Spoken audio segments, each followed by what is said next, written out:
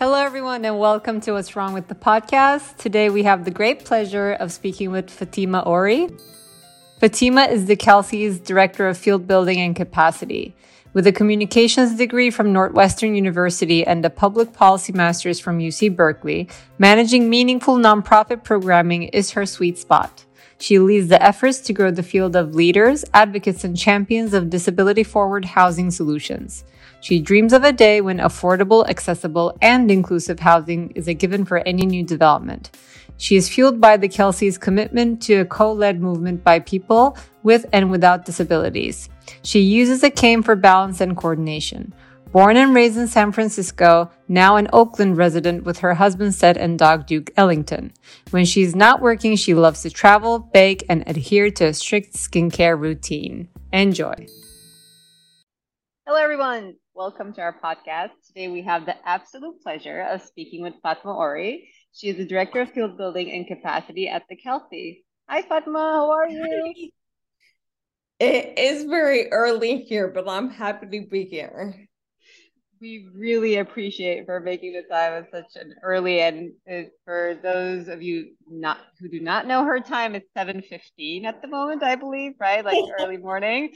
Yes. I'm not a morning person, so I greatly appreciate your presence here. So thank you. And I hope you have a cup of coffee next to you.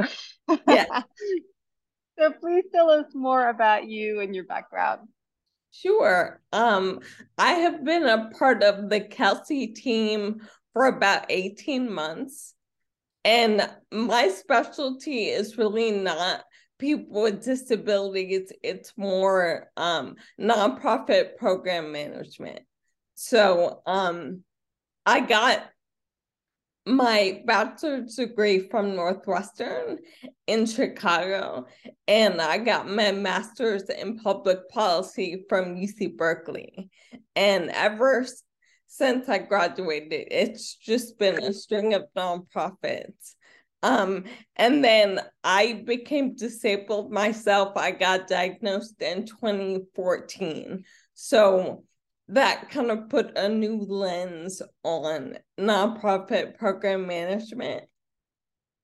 And so, like I said, I've been with the Kelsey 18 months and it's been fantastic. This is some of the most meaningful work that I've done in my career.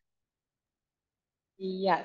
And can you please tell us more about Kelsey so our audience also knows about the meaningful work? Sure. We are a nonprofit that pioneers unique housing solutions, not just for people with disabilities, but for everyone. So the Kelsey has this very cool dual mission where we build communities on the ground, but we also engage in advocacy and policy change work.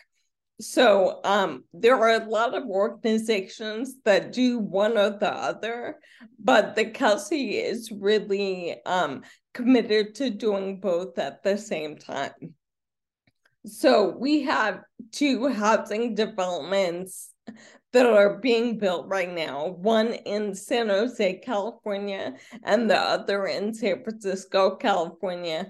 And we're running a pilot program at a place called Atlas that is in Oakland. So we're really looking, especially this year, to branch out to new geographies and new parts of the country. So stay tuned. We are doing work in a number of different places that I think are fertile ground for us to end up doing developments. So I'm excited about the prospect of going beyond California. Well, we met Kelsey last year, I guess. Yes, we're in January. So we got really excited as we do feel the discussions and work in built environment around inclusion is quite lagging actually in the United States. And I think lagging maybe globally, but I feel like in the US it's like further lagging given that, since ADA, it has been like 30 plus years, and we don't necessarily see much innovation in the space. So I would love to hear your thoughts on what you're observing in built environment and what is most problematic that we need to address. Well, I'll take those backwards. The most glaring thing is just the fact that with the current housing stock that we have in the US, not even 10% of it is accessible. So I think that's the most glaring thing, just about accessibility and the fact that there aren't more options for people who have access needs around mobility, that they have very little to choose from when it comes to housing. What I will say about what I'm seeing is there is this very big focus on environmental sustainability, which is not a bad thing, but I think it's more important for our lived spaces to be accessible rather than to be sustainable. I'm sure you are familiar with LEED. So I feel like that is kind of the soup du jour of everyone wanting to be LEED certified, but and I just think that with the pattern of, like you were referring to, ADA, unfortunately, people with disabilities often get put behind the eight ball. So I feel like the moment that we're waiting for is kind of yet to happen. I certainly agree, and I think it's about time that we understand what we really should mean by sustainability. Like for things to sustain, it needs to work both for the planet, but also the people, right? In the end, I think we're forgetting that we're building spaces for humans, and if it doesn't work for humans and longevity, that's not a sustainable building. If we're have to gonna demo it in like, the next 10 years and build again, we're not being necessarily sustainable. And Right. I think that we need to get to that thinking. It's cool to see what has happened in built environment or still happening, because obviously there's so much work to do still in terms of sustainability. Like 10 years ago, 15 years ago, that was like a luxury statement, right? Like having a sustainable building. Now it's like a must have. So in that sense, it's good, but we also need to um, redefine what we mean by sustainability, as in the end, spaces are used by people and it's for people. So in that sense, I certainly agree with you. Um, can you walk us through some of the things Kelsey is working on to also like address some specific issues, like maybe some case studies? Well, one of the programs that I run is called the Housing Design Standards for Accessibility and Inclusion. And this is basically a very robust set of over 300 elements that aim to equip architects, developers, and designers with a kind of blueprint of what inclusive, accessible housing looks like. And this is something that we're shopping around to not only architects and developers, but public officials, disability advocacy organizations. Our point is just to have it reach far and wide that there is a blueprint for exactly what we're talking about in terms of accessibility and inclusion. And these design standards were first published in 2021, and we continue to try to push the ball forward when it comes to architecture. We're really passionate about including people in your team that come to the table with lived experience. So our major partner, his name is Eric Mickelton, and he's actually an architect with two different disabilities. So it's not just a bunch of able-bodied people saying this is what accessible housing needs to look like. We really pride ourselves on bringing people to the table who actually look like our end user. Yes, and that kind of highlights the need of understanding co-design and co-creation with communities that we're serving, right? And I want to highlight this because I think when we use, especially in the architectural domain, when we use the word like co-design, sometimes people get a bit defensive, but like we're the architects, we're the designers. And I think it's really about like understanding the community and really synthesizing the information to see how that might reflect into the design. And I think people need to understand that that's what we mean by co-design, and it needs to be implemented in order to be able to deliver an authentic outcome, really, that serves communities.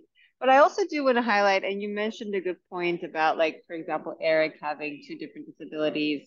I think, with like disability, especially in ADA, there's a lot of really baseline requirements, right? Like, oh, there's a wheelchair use, let's put a ramp or whatever. Like very prescriptive, very just like addressing baseline. But to exactly your point, people have varying combination of needs, right? There might be two disabilities. There might be a temporary disability and a disability.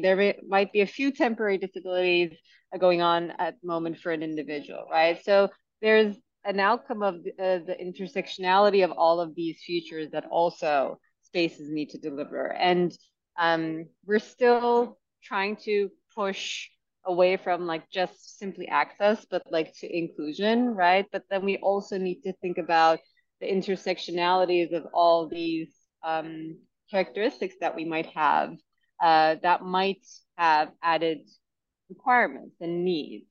And I think this exactly like we talked about co-creating and including people in the process, like that is number one.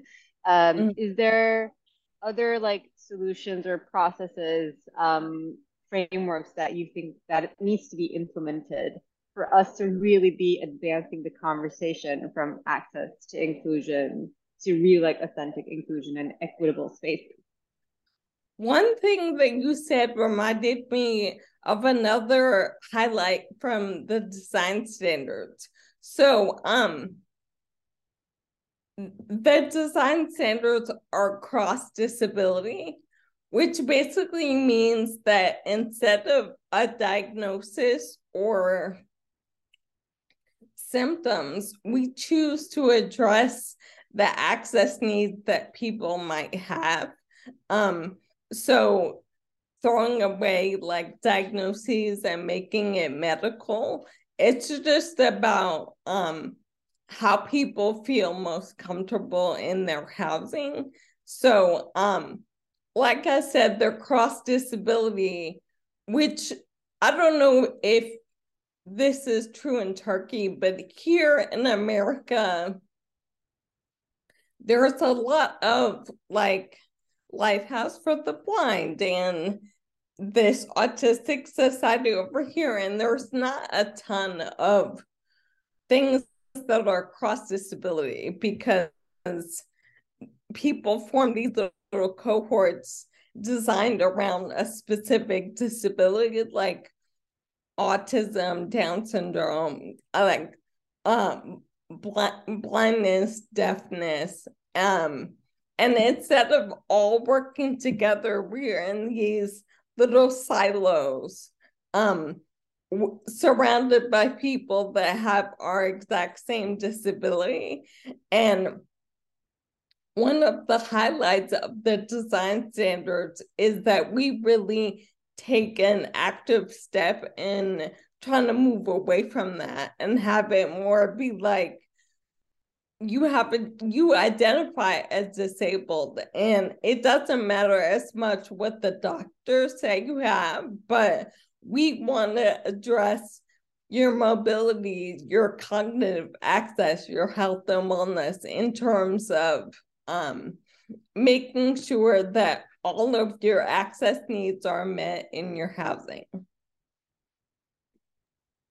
I love the word feeling like comfortable that you said, because it's so important. As you know, like sometimes, and we see this in US and in Turkey too, like there is an effort, for example, to make an entrance accessible and a ramp is in place, and then sometimes the ramp is even not accessible if you're like walking on it. It's too steep, right? Like I literally had this experience like 2 weeks ago in Istanbul where I was trying to like push a stroller. It felt like it was uphill, like there was a ridiculous slope. Or like it's too narrow here, or it's portable, so you're waiting for something. And just because you're technically giving access also doesn't mean that you're really delivering on that, right? Like there's if it's still feeling like a burden to the individual, or you're also feeling excluded by having going through an experience, Right.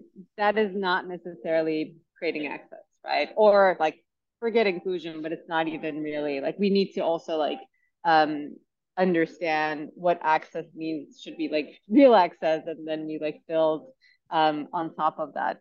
And I love that, you talk about like kind of the outcome from like cross pollination of everything. And because that example is so rare, to your point, there's a lot of and this happens already in like other countries too, but typically what we see also in the nonprofit space, there are many nonprofits working on almost similar causes, but in their like own effort, and there's not much collaboration that we see.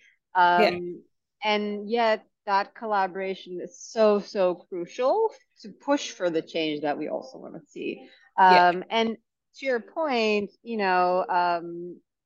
nothing happens in silos, really. Like Dennis and I were just talking about like eczema, like even like for the eczema association, right? Like why aren't we like talking more about like also mental health and stress relief and not just symptom treatment, right? So why don't we like do cross diverse collaboration on that too? And I think that example has to be set somehow in so that it not only expands within US, but also sets an example in the world, because we don't necessarily see that. And um, it's fascinating because we know when we address things in silo, we're not necessarily solving for the problem. It's kind of like taking something out of a real life context and studying it in the lab and saying like this is how we could like solve for it. Whereas like you're never in that like contained, Mhm. isolated environment, right? So in that sense,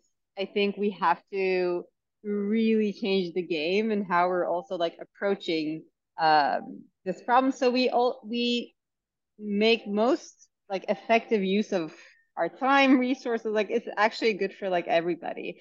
Yeah. Um, so I love like Kelsey also really just like is building a community of members too in that sense. Do you want to talk more on that, like how people can become partners of Kelsey? One of the ways I created last year, and I'm very happy that Sour is a part of it.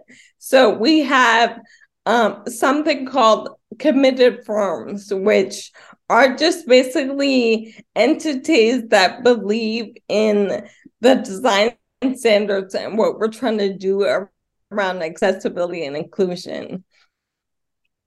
So there's joining on as a committed firm, and then we have this thing called the Inclusive Housing Network that is made up of over 16 organizations throughout the US, and they're all either in development or operational in terms of offering inclusive housing. And these organizations go from California all the way to DC.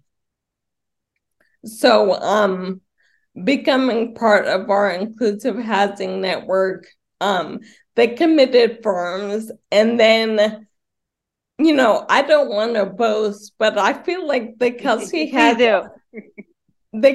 has a fair number of fans, like people that are just excited about what we're doing and willing to help us kind of spread the word. And that is definitely a less formal network, but still important to have people out there who understand what we're trying to do and why it's so important. Yes, and we're proud fans ourselves as well. And I'm sure it's only, going to grow into a very, very large community of fans. So I would love to kind of like get your thoughts on what would be the vision, right? Like, what is it? Where do you see, like, if Kelsey really like succeeded in everything that it aimed for, what would we want to see in United States and hopefully globally thereafter? That is a good question. I think that having the design standard take off is definitely one of my dreams, and take off in a way that like the lead standards are to environmental sustainability. My dream is that the design standards would become standard practice that and then everyone uses before they launch into a housing development. So my lofty goal is really just having the design standards kind of accepted as the new normal in terms of inclusive housing. I So love that. okay. Yeah.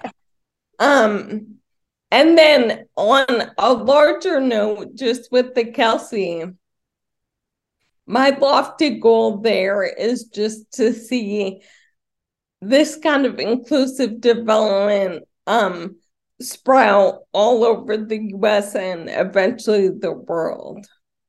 So, like I said, with the dual mission, so we do policy and system change work, but we also build communities. So I would love to see the kind of communities that we have in San Jose and San Francisco sprout up all over the US.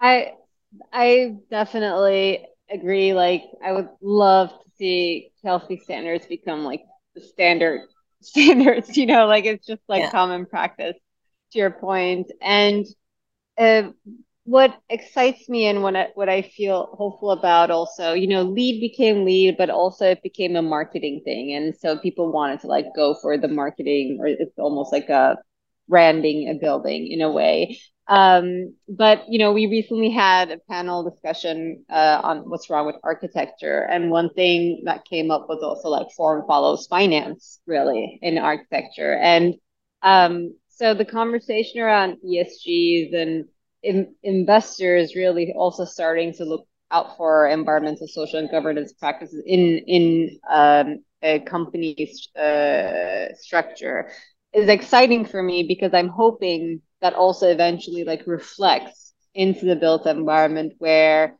if a bank is financing a project, if the government is financing a project, if a developer is looking for funding, this becomes part of their standards too, right? Investors want to invest in projects where they see authentic inclusion. And I feel like Kelsey creates the foundation for that to be able to happen with the standards it created.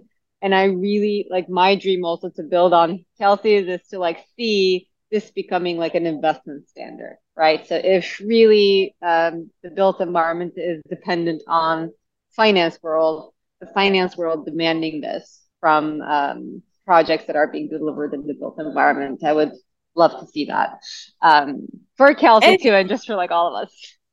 I'm glad that you brought up the financial piece because that's one that I skipped. But and I'm sure that you've seen this. Accessibility often becomes the scapegoat for accessibility. People think that making something accessible is going to cost all this extra money. And so we're in an age now where architects and developers just want to do the bare minimum so they don't get into any legal trouble. And so some of this is just shifting attitudes, like we aim to design for everyone, non-disabled people included. And one of our catchphrases, so to speak, is just that making things accessible and inclusive ends up benefiting everyone. And so I'm not sure if this is just an American thing, but we call it the curb cut effect. So when curb cuts first became a thing, they were pretty much just for people in wheelchairs. Like, oh, that's an accessibility thing for people in wheelchairs. But now, like you were saying, pushing a stroller, being on crutches, being a traveler on your way to the airport, curb cuts end up being helpful and beneficial to a number of different people, not just people with disabilities. So the curb cut effect, and then I did want to say just financial. I totally agree with you that there is a financial and a monetary piece to accessibility and inclusion. And I really hope that the design standards are a way that we can show people that accessibility doesn't have to suffer because of price. Really, there are a lot of things that are of no extra cost or not monetarily burdensome in any way, but they just make for better design, which is our end goal. I totally agree. I feel like that becomes the excuse a little Yes. bit. And Yes. of course, in any project, like there would be like an ideal scenario and there could be a cost engineer scenario, and I get that. But I think just starting out a project with like creating your own glass ceiling, saying like we're going to do the bare minimum, you're already like by the time you're done with the building, it's outdated, right? So like forget the conversation around like sustainability. And I want to remind, this is a reminder for all of us that we're all aging. So right, like with aging can come various needs, access needs, and just like to your point, like convenience and just being Yeah. helpful. So in One that sense, thing, I think we need to one be those thing that first. I'll throw in there is I always say even able-bodied people are one accident away from being disabled. Yeah, yeah, 100%. Or even like temporary life stages, right? Like a pregnancy, and pushing a stroller, like all the things that we're talking about, or temporary injuries, like all of that. I think we just need to really acknowledge that inclusive design is just better design. We see that in products. Like nobody's gonna argue. Like I think the best case example is an iPhone, right? Like a touch screen was an accessibility need that turned out that was favored by everybody on the planet. So I think we can just like there are great examples in like other industries where we see how bringing access actually broadens use. So we kind of need to adapt that faster. And real estate always lags a little bit in all conversations, but we do hope, we're start picking up on it more. And thankfully, like organizations like Kelsey, we can expedite that change. I do want to be mindful of our time, so I do want to skip to the last part where I ask about Okay. for those who want to push boundaries, make some positive change in any field that they're in, what would be your advice to them? Um, that is a good question. What would it be? Um, just don't take no for an answer. Um, keep knocking on that door until it opens. Um, because if Michaela, who is the Kelsey CEO, if she had stopped with the first person that was like, oh, that'll never work. Like people with disabilities is not um combining it with housing just isn't smart. If she had listened to the first no that she heard, the Kelsey wouldn't be where it is now. So don't take no for an answer. I love that, and I think there's no day that we don't want to hear that. It's always a good reminder for ourselves that we need to push for what we believe in, Yeah. and if we don't believe in ourselves, nobody's going to believe us in any way. So in that sense, thanks for reminding us that. Well, Fatma, this was a pleasure. Thank you so much for making the time, Oh, of and thanks for course. all the work you do at Kelsey. Thank you so much. It's been a pleasure. Thank I'll you. wake up in the middle of the morning anytime for you. Well, we won't make you do that. Hopefully, next time we meet in person at a sane hour. Yeah, exactly. But thank you so much. This was a treat. And that is this week's episode of What's Wrong with the Podcast. To make sure you never miss an episode, subscribe to our show on Apple Podcasts, Spotify, or any other podcasting platform. You can also subscribe to our YouTube channel. Links can be found in the episode description, and you can also find them on our website. If you found value in the show, we would appreciate if you could rate us and leave a review, or you can simply tell your friends about us. For more details on our guests, follow us on Instagram and Twitter. Don't forget to join us next week. Thank you for listening.